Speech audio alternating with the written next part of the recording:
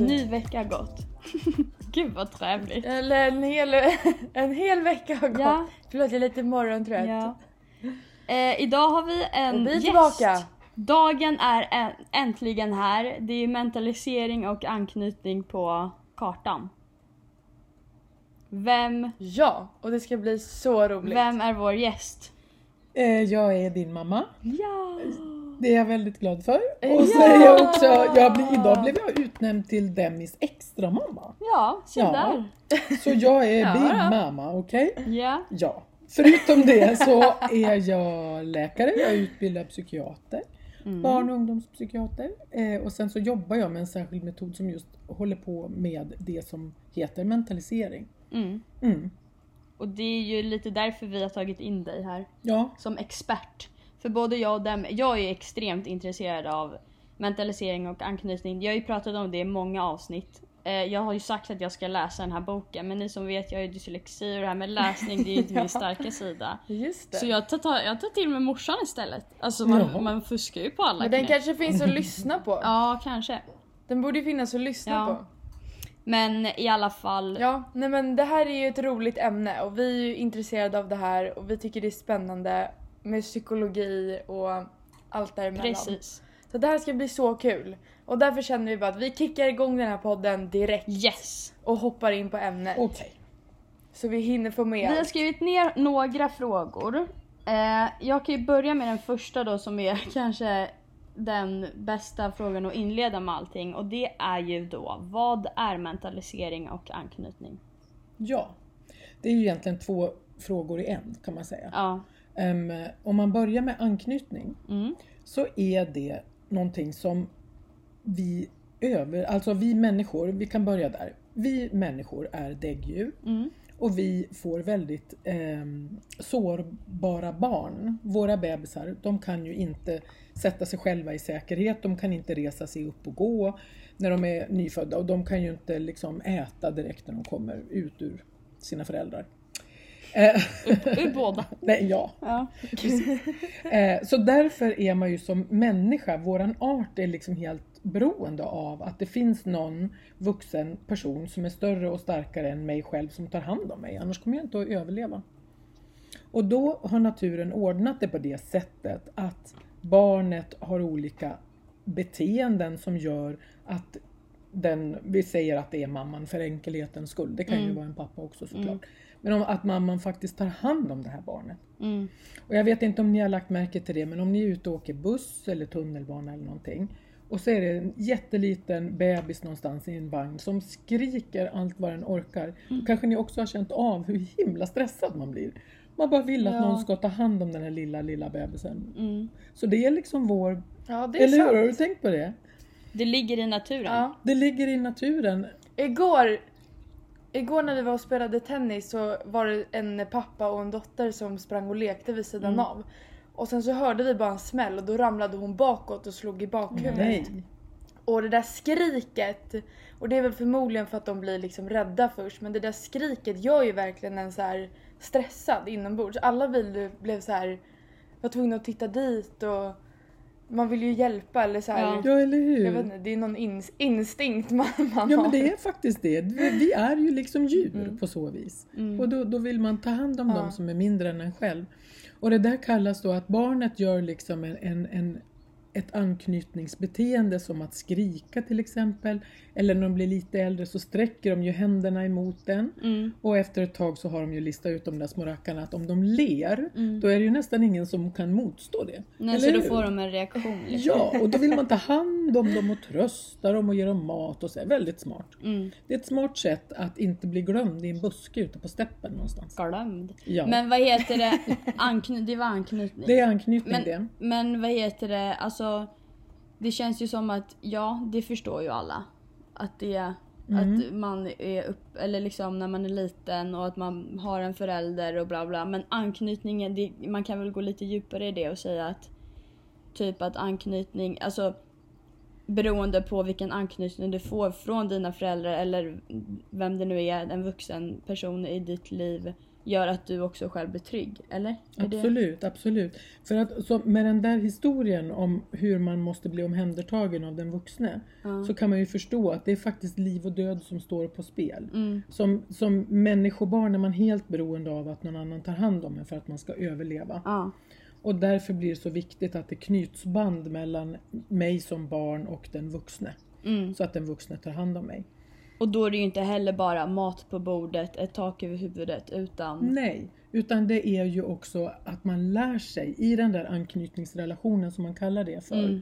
Det är ju där vi lär oss om hur relationer går till. Det är också där vi kommer att lära oss, hur ska jag förstå att jag är hungrig nu och att det inte är farligt till exempel. Eller hur man lär sig att om jag ramlar och slår mig och skrapar knäna så gör det jätteont och så skriker jag, och då kommer förhoppningsvis en förälder som säger: oj, det där var ju inget bra, men det är inte farligt. Det här ska nog gå bra, ska du få se. Kom så ska vi lösa det här. Och så lär man sig då lite grann, vad är farligt, vad är inte farligt, vad står jag ut med och vad verkar den vuxna människan stå ut med. Ja, för det kan jag märka, du vet, vissa föräldrar är så här med småbarn, de som ramlar och bara så här: nej men det gick bra. Då är ungen bara så här: jaha, ja men det gick bra. Det är så här: oj, hur gick det? Då börjar man gråta. Ja. Eller då blir den också så här: jaha, det kanske inte gick bra. Nej, det gick nog inte bra. Ja, men att orolighet föder orolighet lite. Ja, mycket så. Men det finns ju också de som varje gång barnet ramlar och gråter kanske också säger: det var ingen fara, upp och hoppa. Och då har man inte heller speglat: aj, det där gjorde ont, det var inget vidare. Nej. Men vi ska nog lösa det. Så att man lär sig hela tiden, hela dagarna tillsammans med sin förälder om känslor. Och om vad det är jag själv känner. Och om det är farligt eller om det inte är farligt. Eller hur jag kan ta mig igenom att känna någonting också. Att vara rädd till exempel. Hur kan man stå ut med det? Eller hur kan man stå ut med att vara ledsen? Eller vara orolig eller ha ångest och sådär. Så ja. Man lär sig i stort sett väldigt mycket om hur det är att vara människa och leva. Och mentalisering då? Ja. Mentaliseringsförmågan, det är någonting som alla människor föds med. Och man kan jämföra det med ungefär att våra kroppar, alltså alla har ju en förmåga att liksom träna upp en bra kondition till exempel, eller hur? Ja. Så att kroppen, där kan man liksom ha en bra kondition, man kan ha en dålig kondition, man kan träna sin kondition eller man kan låta bli att träna sin kondition. På samma sätt är det liksom för psykologin, så har man då mentaliseringsförmågan, som är en förmåga som vi använder för att både för att förstå oss själva och för att förstå andra. Och mentaliseringsförmågan behöver man alltså kunna använda för att få bra relationer. Man kan tänka att, jag menar, om du och jag sitter här och pratar nu, så måste ju jag liksom, jag fattar ju att jag vet ju inte precis vad du känner nu. Nej. Men jag kan ju ha en tanke om att du kanske känner att jag hoppas att det här blir bra. Nu kanske du tänker då att jag önskar att hon inte håller på och pratar alldeles för länge kanske. Eller lite orolig för om jag ska sköta mig eller inte. Ja. Och då måste jag kunna föreställa mig det lite grann. För att liksom kanske inte prata allt för länge. Nej. Och då måste jag använda min mentaliseringsförmåga för att försöka göra mig en bild av vad du kanske känner. Ja. Men jag måste samtidigt vara säker på att jag vet ju faktiskt inte vad du känner. Nej. Så för att förstå andra människors avsikter med det de gör, då måste vi använda vår mentaliseringsförmåga. Och de som inte kan använda sin mentaliseringsförmåga kanske, eller skiter i, men de har inte lärt sig hur man ska... De kör sitt race typ och inte kanske tänker på hur det landar i hos en annan person. Eller om du säger någonting taskigt. Alltså, det är ju så. Är det motsatsen? Eller? Ja, om man inte mentaliserar så bra, då blir det ofta missförstånd. Ja. Och det blir ofta väldigt svårt att reda ut ett missförstånd. Ja, okay. Man har ofta svårt att med orden liksom kunna prata sig igenom att du blev besviken på mig, säger vi. Ja. För att du hade trott att jag skulle komma en viss tid och så gjorde jag inte det. Nej men det... Till exempel. Har vi varit med om det, du och jag? Ja, det låter som jag. Ja, alltså just det med tiden. Men då kan man säga typ... Då skulle man kunna säga typ att anknytning är mer relatera till en själv och typ hur man själv bygger upp relationer och så vidare. Och mentalisering är mer hur man liksom förhåller sig till andra, eller? Ja, alltså ens anknytningsmönster har man ju liksom fått i relation till sin förälder. Det är mycket vi hoppar över nu och jag vet inte hur mycket jag ska gå in på alltihopa. Men eftersom barnet är helt beroende av sin förälder, och nu pratar vi om anknytning igen, då måste ju barnet bete sig, och det lär man sig tidigt, på ett sätt så att man får vara så nära sin förälder som möjligt. Så att om jag har en mamma som inte står ut med att jag känner en massa saker, då kommer jag att inte visa vad jag känner redan som litet barn. För att få vara så nära min egen mamma som möjligt. För att det är det du behöver för att överleva. Ja. Men jag blir fortfarande jättestressad av olika saker. Men jag har lärt mig tidigt att inte visa det. Och det är ju ett mönster som jag kommer att bära med mig i kärleksrelationer. Och i viss del också i relation till kamrater sen. Det är en otrygg slags anknytning. En annan otrygg anknytning är att man har en förälder som inte är pålitlig. Man vet inte om den kommer vara glad eller arg, snäll eller elak. Så man blir väldigt intensiv i att få ha kvar sin kontakt med sin förälder. Som vuxen kan man då lätt bli, om det finns ett hot om att någon är på väg att lämna mig, så kanske jag kan bara inte stå emot. Jag måste skicka 25 sms, jag måste ringa 400 gånger och jag måste helst åka utanför och titta på hans lägenhet och se hur går det här nu. Är han där? Ljuger han för mig? Ja, man blir alldeles upprörd och alldeles upptagen och har jättesvårt att tänka på någonting annat. Man får också väldigt svårt att lägga det liksom åt sidan. Kan det, eller ja, det är klart att det kan följa med, för jag tänker vissa människor som har en relation, alltså en pojkvän, flickvän, om det börjar ta slut eller du vet att man blir osäker på vart man har den personen eller vet inte riktigt, ja, och så händer det någonting och så att den typ slutar svara eller någonting och att man ringer många gånger, man får inget svar, du vill bara ha kontakt, vart är du, hallå, åker dit. Det är ju också då, kan det vara en koppling då till hur ens föräldrar var när man var liten? Ja, eller kan är det det? vara. Ja. Och det är liksom, man blir väldigt, väldigt stressad och väldigt, väldigt upptagen. Och man kan liksom inte ägna sig åt att plugga eller gå på bio. Utan man blir helt upptagen av det här. Relationen till den där. Och kommer den att försvinna eller inte. Och det är ett ganska otryggt mönster kan man säga. Ja. Okej. Men Gud, det låter ju som jag. alltså, man måste vara jättenoga med det är alltid lite riskfyllt att prata om sådana här saker. Ja, men man kan väl alltid typ så sätta in sig i fack med allting, men det finns ju alltså ja, det och vi alla. Ja, och ingen är väl grader av allt och ingen också. är väl perfekt, alltså ingen är ju perfekt. Så Nej. men det här är bara intressant att få upp som ett ämne, för att jag kan känna igen mig i vissa saker och hur har jag varit mot andra, varför var jag det, var kommer det ifrån, bara för att det är intressant. Det här är ju ingenting att skämmas över om man liksom inser att man kanske tycker att oj shit, nu pratar de om mig, eller liksom får en sån, för vadå, det här finns ju av en anledning och ingen är perfekt. Och eller jag menar som anknytningsteori och mentaliseringsförmåga, det finns ju som man pratar om det, och speciellt för er som jobbar med det liksom. Ja, och jag menar grejen är att alla människor varierar ju. Jag blir ju också jag kan ju bli jättestressad och tappa min förmåga att känna mig trygg och vara rädd eller liksom, och det här med mentaliseringsförmåga som vi kommer att komma in på mer kanske. Den varierar hos alla. Ja, men och då är du liksom, då kan du väldigt mycket om det här. Jag är väldigt tränad och jag kan jättemycket. Och du skulle ju i princip i den situationen när du känner dig rädd eller någonting sånt bara så här: nej, nu tar vi det lugnt, nu återgår vi till Freud eller vad nu heter och pratar om det här och tänker, vad är det anknytning, det här är ingen fall. Men det är ju så man är som person. Jag menar, du känner så också, då är det ju inte konstigt att varken jag eller Demme känner så, eller någon annan. Det är bara intressant att prata om. Det är det som är viktigt också, att man börjar prata om det här och att man faktiskt börjar reflektera lite själv om så här, hur är jag som person, hur uppfattas jag av andra? Så här, hur vill jag vara? Så här, vad kommer det ifrån att jag beter mig på vissa sätt eller är på vissa sätt? Det är, så här, det är ju en bra grej att liksom rannsaka hos sig själv för att liksom lära känna sig själv bättre.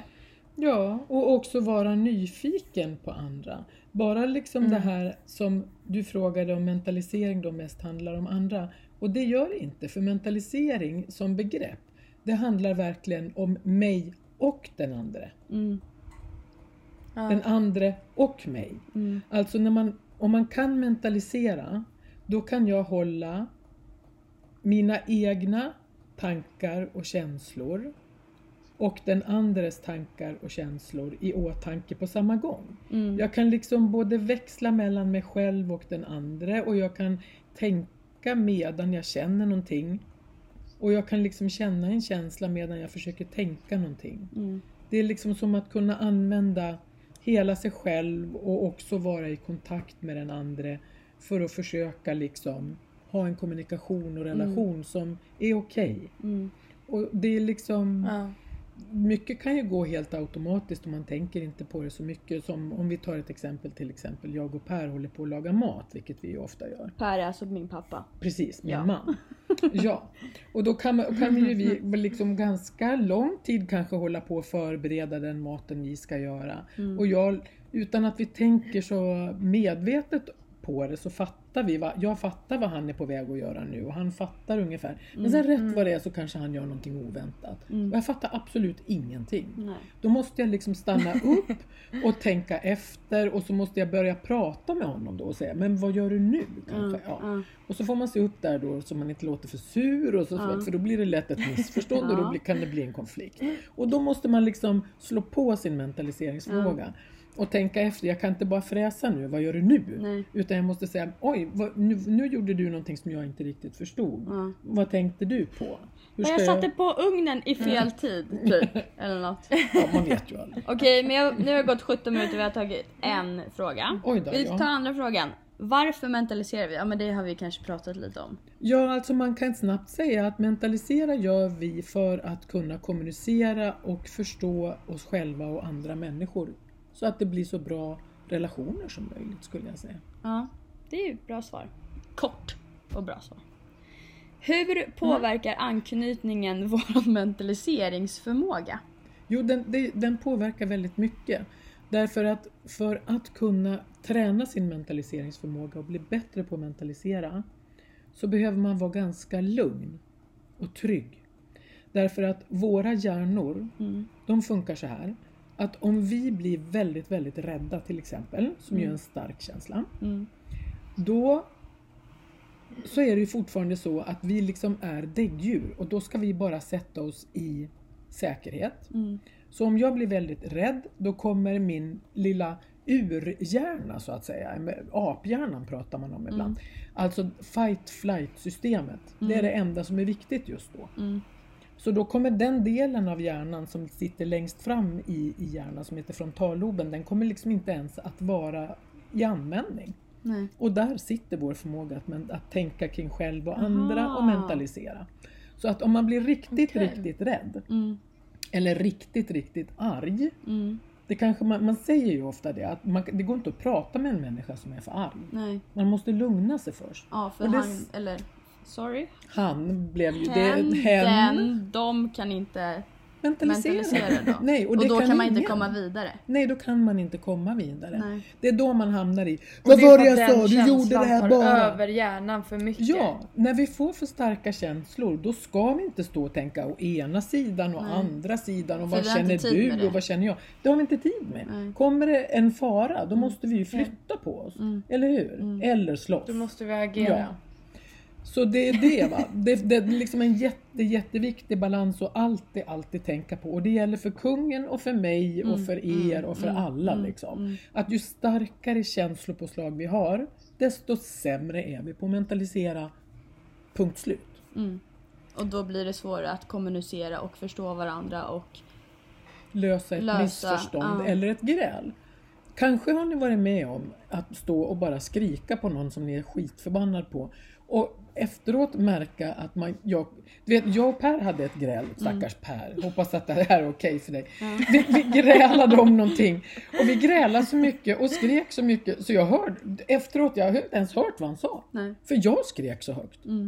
Alltså, och Men där kan man ju vi kom också så här naturligtvis ingenstans. Du måste bara gå ner och lugna ner. Jag kommer tillbaka om 20 minuter och då kan man kanske, då har mentaliseringsförmågan kommit igång och då kan man kanske prata om det istället på ett mer vuxet sätt som man brukar säga då. Ja, intressant. Men hur kommer det sig att man vill, alltså när man blir sådär arg och bara så här står där och skriker och gapar och bara vill få ur sig allting. Det är så här efteråt att man är så kapabel till att så här bli lugn och alltså det är som att så här, man måste bara få tömma sig själv typ. Jag tror att det är egentligen... Och sen efteråt kan man bara gå tillbaka till det och bara, ja, nu pratar vi. Ja. Nej, men jag tror, det är ju också så att när den där fight-flight-systemet slår på så frigörs det jättemycket hormoner i kroppen som kommer att avgöra att det går nästan inget blod till mag-tarmkanalen till exempel, utan allt blod går ut i de stora musklerna för att vi ska kunna springa. Det går blod till hjärtat för att vi ska kunna liksom också springa då, orka flåsa mycket och sådär. Och då är det en massa stresshormoner som liksom körs ut i kroppen. Så vi får ju världens påslag. Och det där måste vi bli av med på något vis. Och det är ju sällan som man mitt i ett gräl sticker ut och springer. Tyvärr, på ett sätt. För då hade det hade varit så mycket bättre. Kanske det man ska göra. Kommer tillbaka här, vänta lite. Dra på sig löparbrallorna. Ja, precis. Och för då hade man blivit av med en massa stresshormoner. Och så kommer man tillbaka och så har kanske känslorna lugnat sig lite. Och då har man liksom tillgång till den delen av hjärnan som man behöver för att kunna lösa en konflikt till exempel. Och där resonera. Och där är ju en sån sak då att om man blir så ofta så arg eller liksom rädd eller så att man kanske där, om man ska prata i hur man kan bli bättre, att man där kanske så här lär sig att bara nej, vänta nu, stopp, jag måste chilla för att jag kommer inte kunna prata med dig nu. Alltså att man också lär sig för att vadå, om jag också skulle bli arg så hela tiden, då måste ju jag kunna för mitt eget bästa och för andras eget bästa liksom att jag ska bara kunna pausa, att jag lär mig att jag fungerar bäst så. Ja, det är jätteviktigt och det är faktiskt ett ansvar som alla vuxna människor har. Om vi ser oss omkring i världen så kan man konstatera att det är inte alla vuxna människor som tar det ansvaret. Nej, det finns ju väldigt många som inte kan göra det. Men du har helt rätt i det. Nej, och det är ju ganska lätt att en känsla tar över en. Alltså jag kan ju också bli väldigt arg och väldigt liksom uppe i så här det jag känner och sen efteråt blir man så här, jävlar, det var ju onödigt kanske. Ja. Och då kanske är verkligen man någonting man får lite. jobba med sig själv. Ja.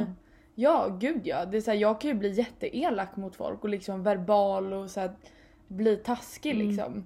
Bara för att så här, det bara kommer och jag ibland kan ha svårt att liksom kontrollera så här, typ ilska eller och ibland är det så, det är ju verkligen någonting man får jobba med och så här bara kanske gå därifrån, andas och börja tänka om och det så här, det har ju verkligen blivit bättre med tiden ju mer man liksom tänker på sådana saker. Men för det går verkligen. Det är ju svårt att träna upp det. Ja, absolut. Men man måste ju vilja det själv också liksom. Och tycka att man har någon vinning av det. Men det kommer verkligen, det är något som lönar sig i längden, verkligen. Och också tror jag väldigt skönt för en själv att känna att jag kan själv bestämma hur jag vill vara. Jag kan liksom se till att jag klarar den här situationen. Och liksom det är jag som styr någorlunda mina känslor. Och det är inte bara så att känslorna plötsligt eldas upp och jag bara hamnar någonstans. Jag har ingen aning om hur jag hamnar där egentligen. Och sen som du säger så får man stå där och ta hand om liksom konsekvenserna efteråt. För det är inte så kul. Nej, för det kan jag också tänka att om man väl får sånt här utbrott eller vad man ska säga. Och så bara kör man på det, står och skriker och sen så backar man och så går det en dag och så känner man bara fan, varför gjorde jag så där? Och de som då inte heller kan så här be om ursäkt eller säga förlåt och bara så här shit fan förlåt för att jag blev så där arg. och som istället då så här, kan inte förstå att man har gjort fel och skäms över det kanske innerst inne förhoppningsvis. Ja. Hur blir det då? Då blir det ju att man är tillbaka på ruta 1 igen. För att då, eller förstår jag vad jag menar? Att det blir liksom, Ja. ja. Ja, men det blir liksom att känslan tar över ens kropp och eller så här, känslan tar över mig och jag tar inte liksom kommando över känslan. Just det. Och det är ju där det blir liksom farligt, när man låter sig själv bara känna så mycket och låter liksom känslan ta över helt. Ja, precis. Och då kanske om man blir lätt offended, som många män blir, kan ju också bli att man då skäms över det och sen vet man inte vad man ska göra med den känslan. Och Nej, så är man just på det. det här bandet igen. Och att Just det är det. liksom, nej men han blir bara arg. Eller vad det nu kan vara. Ja, för det är faktiskt så att för att kunna stå för sina känslor och kanske säga förlåt, jag skäms. Det var inte meningen att göra dig illa. Nej. Jag blev arg och det gick för långt och jag är jätteledsen för det. Då behöver man vara ganska stark ändå liksom, och modig, tycker jag. Ja. För att liksom våga säga det, för man blir ju sårbar då. Ja, exakt. Och att vara sårbar, det är ju... Det är ju läskigt, Det är ju för läskigt. väldigt många Ja. människor, för oss allihopa. För då kan det hända att den andra säger, vet du vad, jag förlåter det verkligen inte. Nej, jag vill och aldrig då är- se det igen. Då sitter man där igen liksom. Ja. Och har blivit nobbad Ja. på när man är naken. Ja, Eller vad man ska säga. det är inget vidare såklart. Nej. Nej.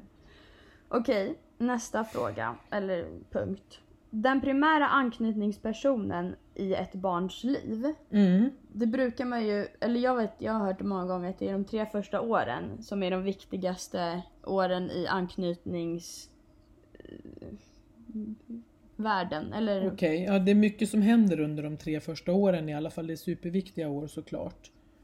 För hur ett barns anknytningsmönster liksom har skapats eller bildats eller formats. och kanske då är det Ja. troligtvis ens förälder, men det kan ju också vara någon annan då om man inte har en förälder. Ja, det kan vara någon annan. Och man kan ha flera anknytningspersoner. Ja. Och man kan ha olika anknytningsmönster till olika anknytningspersoner. Så kan det också vara. Ja, okej. Mm. Men i början så är det ju oftast ens förälder eller ens föräldrar. Mm. Och så kanske någon mor, ja men sådär. Den liksom närmaste flocken. Och det är ju de första åren typ ish. Som är viktiga, ja. Ja. Ja. Men man kan För inte heller säga... Och då är det 1-3 typ. Ja, alltså den forskning som pågår nu, det är ju att det händer saker redan när man ligger i magen på sin mamma. Så det och ända Oj. upp till 3 år är ju viktigt, men det är verkligen inte så att då är det klart. Nej, såklart. Nej. Nej, för det kommer ju Nej, olika såklart. stadier i livet och du är barn och sen blir du tonåring och sen ska du vara ung vuxen och sen är det... Ja. Det bara pågår. Ja. Men det är klart att om man har haft det någorlunda tryggt de första åren så är ju det mycket bättre. Så har man såklart. en bättre förutsättning till Ja. att det ska bli bättre senare. Ja, det har man. Men för det är ju intressant för att man tänker så här, men det är ju bara en bebis, de fattar ju inte. Nej, så var Och det det ju är bara förr i så här, tiden. Oj, jo tack, vad det är fel. vad man förstår. Eller, Oj, vad det är alltså fel. jag kommer ihåg det själv när jag var 2. Ja. Ja, det finns filmer alltså på bebisar som när de är bara några timmar gammal. Så tittar pappan på bebisen och så lipar han så här. Då gör ungen likadant. Nej. De fattar direkt att okej, det gäller att relatera här för du ska ta hand om mig, annars är jag stekt. Liksom. Och de är så smarta. Bebisar, det är så fantastiskt. Ja, nej så... Men det måste vara så mycket typ energier och sånt också. Alltså, jag vet Ja. inte. Speciellt det här med att så här, man ligger i, att det har med att göra när man redan ligger i så här, mammas mage liksom. Alltså, Absolut. det känns ju som att det är så mycket större liksom på något Det är sätt. mycket större, och det finns en forskare, han är död nu tyvärr, en amerikan som heter Daniel Stern, som forskade tillsammans med en av mina kompisar i Schweiz. Ja. Och han sa att det är ganska, han sa att det är självklart att vi lär oss att prata ganska sent. Därför att allt det viktiga, det måste vi ha lärt oss innan dess. Alltså all icke-verbal kommunikation. Hur känner jag, hur förstår jag, hur läser jag av ansikten. Alltså man lär sig ju inte prata förrän man är bortåt 2 år. Det är massor man lär sig innan dess. Som är super viktigt. Ja, det är fan häftigt alltså. Okej, intressant. Man ska inte underskatta små bebisar. Verkligen inte. Nej. Nej, och också tänka liksom... Ja, att de förstår så mycket mer än vad man tror att de förstår. Ja. Bara för att de inte kan vara med i ett samtal så känner de av energier, olika situationer, om ens då eller de här som står en närmast är rädda, stressade, arga, inte lugna och trygga liksom. Nej. Att det går över på barnet fortare än vad man tror. Ja, de känner en massa saker. De känner det man som förälder känner ofta. Okej. Hur visar anknytning från barnsben till när man blir äldre? Är det olika för vänner och partners? Ja, alltså det där är jättespännande därför att i ens nära relationer, som kanske i kärleksrelationer, så skulle jag väl säga att ens anknytningsmönster blir starkare. Sen kan ju det verkligen kännas i vänrelationer också. Och sen är det väl inte så ofta i alla fall som... Det är klart att det märks om man är på jobbet till exempel. Om man är en person som gärna hellre undviker en konflikt eller inte. Det är klart att det kommer att märkas på jobbet också. Men det blir inte med samma intensitet eller liksom samma styrka eller lika avgörande. Nej. Men varför är anknytningen från barnsben då tills om man får en partner, det har ju att göra med för att det blir den närmsta personen då. Ja. Från när man var barn liksom. När man är liten så är det viktigast med mamma och pappa eller vem det nu är som är närmast. Och sen när man blir äldre så blir det då partnern. Ja. Eller vänner och barn. Ja, jo. Liksom. Och förhoppningsvis så ska ju det gå i rätt ordning då så att det är föräldern som alltid är någorlunda trygg och liksom pålitlig i alla fall. Så att barnen kan få utvecklas liksom på sitt sätt. Och om man märker om ens partner inte har så bra anknytning, eller hur kan man märka det då? Hur många red flags ska man märka innan det är dåligt? Innan man gör slut? Innan man ska springa åt innan man ska... hållet. vad heter det? Ta pick och pack och dra. Ja, gud, det är en ganska omfattande fråga ju. Ja, jag förstår det. Men man kan ju säga så här att alltså om en människa i en relation är någorlunda bra på att beskriva vad den känner och liksom ändå kunna hantera sina känslor, så kan man väl tänka att det är en någorlunda trygg person. Det märks ju ofta om när man har varit ifrån varandra ett tag och så träffas man igen. Då är oftast bådas anknytningssystem liksom engagerade. Och där kan ju... Ja. Har det med att göra att man har saknat varandra? Eller vadå? Ja, man har varit separerade från varandra. Man har ju varit ifrån varandra då. Och inte kunna liksom kollat av hela tiden. Hör vi ihop? Kommer du stanna hos mig? Älskar du mig? Älskar du inte mig? Glömmer du mig om jag är för långt borta eller inte? Kan jag lita på dig överhuvudtaget? Och sådär. Allt det aktiveras ju i en kanske utan att man ens tänker på det. Så när man sen träffas igen så då gör man på olika sätt beroende på vad man har för anknytningsmönster faktiskt när man träffas igen. Kan du spoila någonting? Okay. Ja, men om man har varit ifrån varandra så kanske den ena parten till exempel från början tyckte att det var ganska skönt, men ganska snart börjar tänka så här: jag undrar om hon egentligen bryr sig om mig. Och så skickar personen ett sms eller man ringer och man får inget svar. Och så är det där, jag tog kontakt men jag fick inget svar. Jag blir lite mer obekvämt igen. Och om man har en undvikande anknytning då till exempel, då kommer man ju att liksom reglera ner sina känslor. För att inte behöva känna den oron och ångesten så mycket. Så sen när man kommer hem till sin flickvän, säger vi. Då kanske man är helt så här bara, hej vad kul att se dig, men men jag mår bra, och liksom låtsas som ingenting. Och flickvännen kanske har gått... För att man liksom har stängt av känslorna lite. Ja, man har stängt av och reglerat ner sig själv. Och kan inte liksom riktigt få kontakt med och ännu mindre säga till den andra. Gud vad jag har längtat efter dig. Jag blev alldeles skitnervös när du inte svarade. Jag blev jätterädd att du inte skulle tycka om mig längre. Då är man en ganska trygg person om man kan säga sådana saker. Om man vågar liksom vara också ärlig då och naken i sig själv och bara liksom, det var så här jag kände, och sen få se hur den responsen blir. Ja. Inte att man bara ska vara cool eller så här.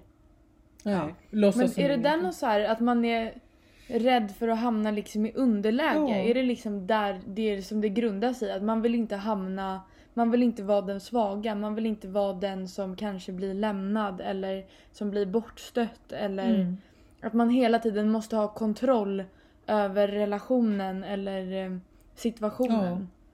Ja. Att man måste vara den som är över hela tiden, som inte bryr sig, som för mig spelar det ingen roll, fast inombords så går är man det något sönder, annat liksom. ja. Och det handlar ju dels om det där att man vill ha kontroll och allt det där. Och kontrollen handlar, om man går tillbaka till den där mamma-barn liksom grejen. Det är för att få vara så nära sin anknytningsperson som möjligt, sin förälder som möjligt. Det är ju där det startar. Jag som barn måste alltid bete mig så att jag får vara så nära min förälder som möjligt för att jag inte ska dö. Är det ju från början. Men det där hänger ju också i sen då. Så att då kan det ju vara väldigt svårt om man då är någon som har en undvikande anknytning och inte visar sina känslor så mycket. Så är det ju väldigt lätt att den personen naturligtvis blir missförstådd. Ja, såklart. För hur ska man kunna lista ut att den egentligen Är jätteglad är för att man får jätteglad ses. för att man har kommit hem. Fast den inte visar det. Nej. Det den visar är att det spelar i stort sett ingen roll om jag är luft eller om jag existerar eller vad det nu kan vara. Det är klart att det blir missförstånd då. Sen finns det de som har den där andra otrygga anknytningsstilen som är mer intensiv och på. Den kanske sätter igång. Jaha, och var har du varit då? Jaha, hur många träffar du då? Jaha, vadå då? Och så blir det världens gräl istället. Bara också egentligen för att söka kontakt. För att man vill vara nära, eller För att man vill vara säker på liksom, du tänker väl inte lämna mig? Lämnade du? Var du med någon annan? Liksom, tycker du om mig egentligen? Men det är bara det att när man är vuxen, liksom det där, eller, ja, ni förstår ju, man blir ju ganska svår kanske då att förstå för andra. När man inte kan beskriva att när du var borta så där länge och inte svarade i telefonen, så hann jag bli jätteorolig för att du kanske skulle glömma mig och inte vilja vara med mig längre och men sådär. Ja. Så det spelar så stor roll att kunna prata om hur man har det och kunna liksom stå ut med det själv. Precis. Men är det liksom det handlar om, att man i grund och botten inte själv klarar av sina känslor? Alltså, är det därför man inte klarar av att förmedla det till en annan människa? För att man själv inte står ut med att man känner som man gör? Ja, det måste ju inte vara bara det att man kanske inte står ut med det. Men man har inte heller fått Man har väl inte lära sig det i den här relationen till kanske då sina vårdnadshavare eller sina föräldrar helt enkelt. Man har inte fått lära sig hur pratar man om känslor. Hur tar någon hand om mig om jag kommer och säger jag är jätteledsen för att du var borta. Jag hade mycket hellre velat att du kom hem. Då måste det ju vara någon som tar emot och säger men oj, blev du ledsen för det? Det var ju inte alls med. Jag förstod inte det. Så det var tråkigt att höra det. För då blir det ju liksom ett samtal och möjligt att säga. Men om föräldern då bara jaha, så jag ska alltid finnas till. Du ska, vadå? Det är väl ingen fara. Du kan väl klara dig själv. Du vet, då säger man inte så mycket kanske om hur man känner sig eller att jag ville egentligen och sådär. Så alltså i sina tidiga relationer så lär man sig ju liksom vad som är möjligt att säga i en relation eller vad som är okej att känna i en relation. Och det kan man liksom inte kunna av sig själv. Man lär sig saker i sina relationer och har man inte fått lära sig det så kommer det vara svårt när man blir äldre. Sen finns det en massa olika sätt att träna upp det naturligtvis. Man kan lära sig av vänner, man kanske träffar andra viktiga vuxna när man är barn som man lär sig massor av. Det är någon bra lärare eller någon kompis förälder. Eller, men, ja, det spelar roll hur man lär sig det där när man är liten faktiskt. Ja, det är inte så enkelt att man bara inte vill. Nej. Det är det faktiskt inte. Okej. Nu har det gått 40 minuter. När är din tid brukar ta slut, Emmy? Jag tror att det är lugnt. Typ 50 kanske? Ja, då kör vi på. Hur Men vi löser Vi det. löser det. Hur påverkar mitt egna anknytningsmönster när jag får egna barn? Ja, det påverkar jättemycket. Om man igen anknyter till det här som jag sa, att det man lär sig i en relation, det är ju liksom det man kan om relationer. Mm. Så när man sen får ett barn själv då och ska vara förälder, ja, då har man ju med sig det man har med sig, så att säga. Ja, det är egentligen en väldigt enkel fråga. Eller Så det är väldigt vanligt att om man själv är uppvuxen för man vidare på sina egna barn. Det finns alltså forskning där det finns en anknytningsintervju som man kan göra, alltså om man går till en psykolog. Alltså som jag håller ska på så med det. göra det nästa gång jag går i terapi. Och då kan man få veta liksom, eller på så vis kan man avgöra vad den här människan har för anknytningsmönster. Mm. Och det har man använt i forskning och gjort sådana intervjuer med blivande mammor. Och då har man alltså kunnat slå fast att så som den mamman har sitt anknytningsmönster, det kommer alltså att förutspå vad barnet kommer att ha för anknytningsmönster när det är 1 år. Det är så jävla coolt. Så att det är jättetydligt, om man kallar det för transgenerationell överföring, alltså det där överförs genom generationerna. Mm. Jag menar, om min mamma inte kunde prata om sina känslor, så har ju inte hon haft någon förmåga eller möjlighet att lära mig att prata om känslor. Nej. Om hon har bara skrämt mig när jag har visat känslor, så har inte jag lärt mig att visa känslor. Nej. Det är ju inte så konstigt egentligen. Nej. Så är det. Väldigt rimligt. Ja, verkligen. Så det spelar jättestor roll vad man har för eget anknytningsmönster när man blir förälder. Ja. Varför är det så viktigt för barn, unga vuxna och vuxna att få bekräftelse och bli sedda av sina föräldrar? Vi pratade ju om det här tidigare, för att jag tänker så här, varför jag skriver också unga vuxna och vuxna är ju för att du kommer ju alltid vara barn till dina föräldrar. Jag kommer ju alltid vara ert barn. Oavsett om jag är 2 eller om jag är 25 eller om jag är 50 liksom. Så kommer ju vi alltid ha relationen barn och dotter, eller barn och föräldrarrelationen liksom. Ja. Så att få bekräftelse och bli sedd av sina föräldrar, även som barn, ung vuxen och vuxen, det måste ju vara viktigt. Ja. Oavsett om du är 2, 20 eller 50. Ja, och så blir det viktigt liksom i olika skeden i livet, är det viktigt på olika sätt. För många kan ju tänka så här, bara, ja men du är ju vuxen nu, du klarar ju dig själv. Ja. Absolut, jag kan köpa min egna mat och jag har mitt egna hem. Men du är fortfarande min förälder och den som ändå står mig, alltid som har stått mig närmast liksom. Ja. Och jag behöver bekräftelse från er och jag behöver bli sedd. Annars känner jag mig övergiven. Ja. Kanske inte så brutalt som man gjorde om man skulle vara liten. Nej. Men jag behöver ju fortfarande bli sedd. För att bli... Må bra. Ja, må bra och bli bekräftad liksom. Kärlek är det viktigaste som finns. Mm. På olika sätt i olika skeden i livet. Och särskilt om någonting händer som man blir ledsen över eller rädd över, eller en stor livshändelse kanske när man själv blir förälder. Mm. Då kan man ju behöva sina egna föräldrar på ett lite nytt sätt. Mm. Så det är ju inte heller liksom likadant hela tiden, utan det förändras ju över livet beroende på vad det är. Eller om man är med om en separation, eller man kanske en förlust, man har inte kvar sitt arbete, eller någon man älskar kanske dör. Alltså man behöver varandra. Vi klarar oss inte bara själva. Nej. Det stämmer verkligen inte. Och om man känner sig osedd och obekräftlig, om det nu är ett ord.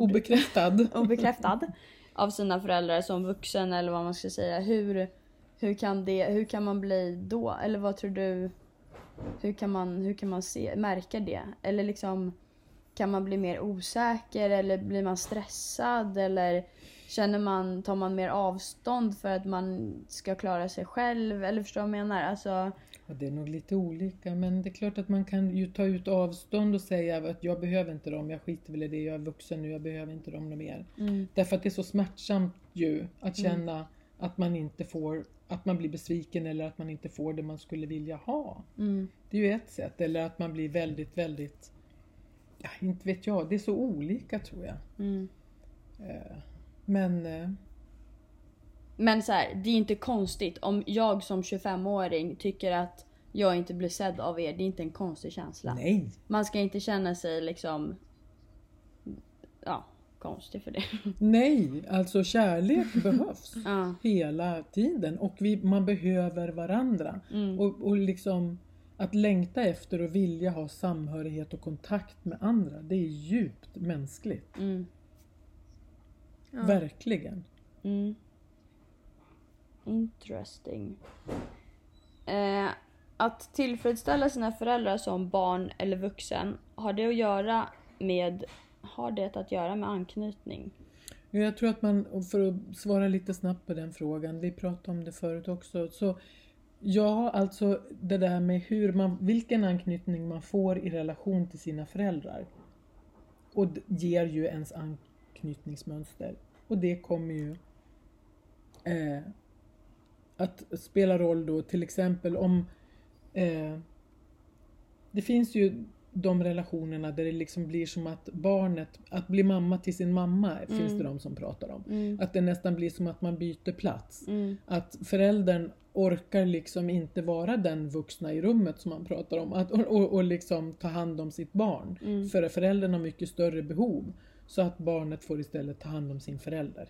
Ja, för sen har jag skrivit, är man rädd för att bli känslomässigt avvisad och man istället då tar ansvaret och plisar sina föräldrar? Ja. Det är ju lite... Det är ju lite samma sak. Det är ju lite samma sak, ja.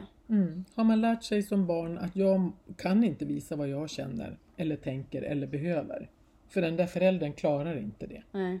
Utan här handlar det om för mig att förstå vad min förälder behöver för att jag ska få vara nära den. Ja.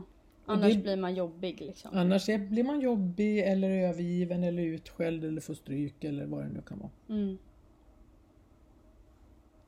Ja, barn är som små. De anpassar sig. Jo, men där också när man kommer upp i vuxen ålder. Alltså att det blir så att så här, okej, men nu är jag vuxen så nu får inte jag stå i vägen för mina, eller liksom för andra, utan nu måste jag jobba. Nu kanske jag ska ge tillbaka. Eller förstår jag menar? Att det blir liksom att man plisar istället för att ta plats som vuxet barn. Ja, absolut. För att man då egentligen är rädd för att bli avvisad. Ja, för att man kanske inte har någon aning. Nej. Man kan vara världsbäst på att veta vad alla andra behöver och avläsa dem. Därför att man har varit så upptagen av att läsa av sin förälder hela tiden. Så man vet allt om vad ens mamma behöver. Men då har man ju inte fått tid till att utforska sig själv. Och lära sig, vad vill jag ha, vad behöver jag? Och man har inte heller fått någon hjälp kanske då av den där mamman. Att förstå sig själv. Nej. Så man mår ju ganska dåligt ofta om man har haft det så. För då har man liksom väldigt dålig spaning på vem är jag, vad känner jag och vad behöver jag. Däremot kanske man är bäst på att förstå vad alla andra runt omkring en behöver. Och man är ju en fantastisk vän kanske ett tag i alla fall. För att man liksom alltid finns till hands och tillfredsställer den andra och liksom är väldigt härlig på ett sätt. Det är bara det att det blir inte så ömsesidigt då. Nej, precis. Men kan man öva upp sin mentalisering? Ja, absolut. Det är det som jag jobbar med. Och det är det man gör om man går i psykoterapi. Så övar man sin mentaliseringsförmåga. Egentligen oavsett vilken sorts terapi det är. Sen kan det vara mer eller mindre fokus på det. Ja, för jag tänkte, gör man det omedvetet eller undermedvetet? Eller så här, är det någonting som terapeuter eller psykiatriker eller psykoser tänkte jag säga, men det är fel. Är det något som de tänker på? Att, så här, att det ligger i grund till allt, att de bakar ihop? Eller förstår du vad jag menar? Eller är det liksom, eller behöver jag komma och säga, jag vill göra sån här SSI, vad heter den där? Vadå? Intervjun? Ja. AAI, ja, det är inte alla som kan det och det är inte alla som gör det. Och det alltså det där är en hel djungel, det får vi... Jo, men så här, kan man säga så här: hej, jag vill öva upp min mentaliseringsförmåga. Ja, alltså då kommer du att kunna få jätteolika svar. För det är inte så många som arbetar med att fokusera väldigt mycket på bara det. Nej, man kanske inte bara kan göra det. Det kanske ligger någonting annat också. Men jag tänker bara... Ja, det här är en lång diskussion. Ja, men man kan... Men med hjälp av terapi så övar du upp din mentaliseringsförmåga. Ja. Ja. Och om man går i terapi, så här kan man också säga att om man har ett otryggt anknytningsmönster i relationer, så kan man gå i psykoterapi och då kan man få det som heter att man har fått en förvärvat trygg anknytning. Det är ju därför man har liksom, alltså psykoterapi är ju en metod där man kan träna upp både sitt anknytningsmönster och få det mer tryggt, och man kan öva sin mentaliseringsförmåga. Så man kan, om man har, man kan bli bättre. Man kan bli mycket bättre. Så en bra mentaliseringsförmåga är att rekommendera? Ja, precis. Och jag menar, det känner ni väl själv, eller jag menar att få må bra och att ha välfungerande relationer och att kunna både ta emot och ge kärlek egentligen. Det låter så enkelt när man sitter och pratar om det så här, men det är ganska intressant när man börjar komma in i det, att det är så här, i olika situationer att man typ stannar upp, för att jag kan tänka mig det här är ett ganska tungt avsnitt. Alltså de som inte är vana vid att prata om så här kanske inte hänger med på allting och känner bara att vi pratar om det är samma saker om och om igen. Ja, samma ord om och om igen. Ja, men när man lär sig, alltså när man pratar om det här en del som jag har gjort med dig och så här, sådana saker, då kommer man ju in i det på ett annat sätt. Och man kan också förstå den personen har en bra anknytning till mig, till sina föräldrar, till vad det nu är liksom. Ja, men att man kan förstå andra människor. Ja. Är det du menar? Jo, men också att jag själv kan förstå då så här, att den här personens anknytningsförmåga kanske inte är så bra ATM liksom. Och att jag också så här kan förstå det, för att då är man ju på en annan nivå än för det är ganska svårt att typ lära ut. Inte för jag kan verkligen inte mycket om det här så, men man lär sig ju, det ligger typ undermedvetet. Omedvetet. Ja, det gör det. Ja, det heter omedvetet. Ja. Du vet, nu har ju vi pratat om det här i 52 minuter. Och det här är verkligen, det finns så mycket forskat och skrivet, och alltså det finns så mycket kunskap om de här ämnena, och det är helt omöjligt att fånga det på en timme. Ja, nej. Så vi har, precis som ni är inne på tycker jag, så är det ju viktigt att säga att det här kanske blir jätteförvirrande för många och man kanske inte alls hänger med i vad det är vi menar. Men jag gissar att ni får väl lite feedback av era lyssnare. Ja, jag hoppas det. De kanske kommer att vilja fråga saker och jag kan ju också... Ja, men jag tänker att det här är en bra start. Ja, vi vill ju... Och tycker folk att det här är intressant så kan du ju komma och gästa oss igen. Så fortsätter vi det här. Göra. Absolut. Ja, för att alla tänker så här, man har haft en jobbig uppväxt eller vad det nu kan vara. Allt behöver ju inte betyda att man har haft en jobbig uppväxt så att man är en dålig människa för det. Så är det verkligen inte. Men att det kan vara lättare att bara så här, okej, men då är det så. Alltså förstår jag att man typ drar, att det här är väldigt lätt. Fast när man går in på djupet så kan det handla om att du har sätter på ugnen i fel tid och när pappa tycker att du ska sätta på ugnen om en kvart. Och vad händer i den situationen? Alltså det ligger ju i allting. Det handlar ju inte bara om att du blev slagen som liten. Nej. Eller liksom så. Jag blev inte slagen. Nej, men bara så att folk förstår. Ja, jag fattar. Nej, men det här det låter enkelt och det är väldigt lätt att det blir förenklingar när man ska försöka förklara hur saker och ting ligger till. Men det får vi bara lita på alla lyssnare, att man på på något sätt inser det. Ja, och så här, kommer det upp frågor, skicka till oss. Alltså det är verkligen bara att skicka. Det finns inga dumma frågor. Nej, det gör det verkligen inte. Vad som helst. Ta upp ett exempel någon gång om man själv upptäckte att man blev jättearg och sen blev det jättemycket förvirring. Vad var det som hände där egentligen? Finns det något, hur ska jag reda ut det här? Hur ska jag, i mig själv? Hur ska jag liksom dela upp alla olika känslor för att sen kunna komma på en bra lösning? Ish. Och det är jätteviktigt att komma ihåg att det är ju ingen som du var inne på förut som är perfekt eller att och det är ju inte det som är målet heller. Nej. Grejen är ju att kunna leva ett liv med känslor och besvikelser och ilska och glädje och kärlek och alltihop liksom. Att få ihop det så att man ändå och kunna hantera det. Ja, och kunna förstå. Och förstår man såna här saker så kanske man kan förstå den andra personen på ett annat sätt och kunna prata om det och kunna lösa det och med hjälp av det inte behöva bråka så mycket för att det inte blir så mycket missförstånd. Till exempel. Ja, precis. Det är intressant. Men ska vi våga? Det är en liten sak bara som du pratade om nu då på Gotland. Hinner vi det tror ni? Vet jag titta inte på mig. Vi kör. Vi börjar prata om vargtimmen. Ja. Alltså det var en rolig grej som jag kopplade ihop det i och med att jag och Demi älskar att vara ute till 05 och ibland längre.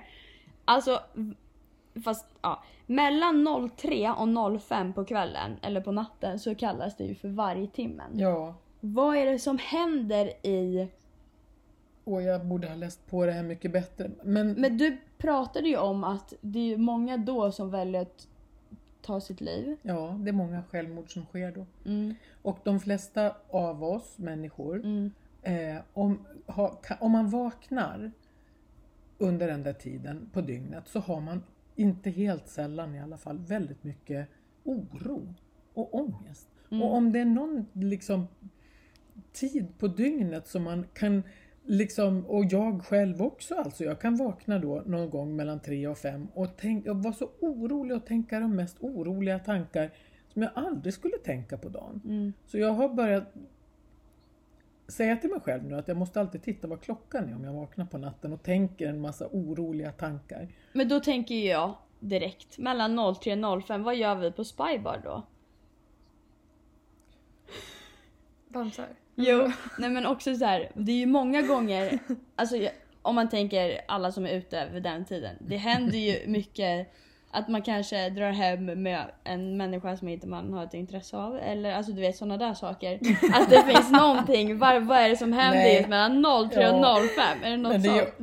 Nej, det där tror jag är förenklat. Okay. Jag skulle kanske mer undra så här, vad hände före klockan 03? Hur många glas blev det? Nu låter det som att vi drar hem med killar så här varje gång vi är ute mellan 0 och 3. Jag tänker på alla andra som är ute. Naturligtvis. Vi brukar ju stå och ta en korv med bröd och sen gå hem. Ja, det är bra. Ja. Nej, hör du, den där frågan hoppar vi tror jag. Okej. Ja. Halvete. Ja, okej, men vi måste väl lägga på den här nu så att det... Nej, ställ frågor. Ja, men det här var ju jätteintressant. Jättekul. Tack snälla för att du var med, Anna. Självklart. En applåd till dig. Tack ska ni ha. Jag är gärna med igen. Jättekul att få vara med ju. Ja. Det är inte alla som får det. Men du kommer nog få gästa oss igen. Det låter trevligt. Det gör jag gärna. Ställ era frågor, följ oss på Instagram. Undra saker, det finns inga dåliga frågor. Köp våra kläder, syns. Och har ni några roliga ämnen ni vill att vi ska prata om, kör. Ja, ge oss feedback. Nästa vecka ska vi prata dating, killar, Tinder Ja, det är trevligt. och så vidare och så vidare och så vidare. Skicka in om någon och frågor.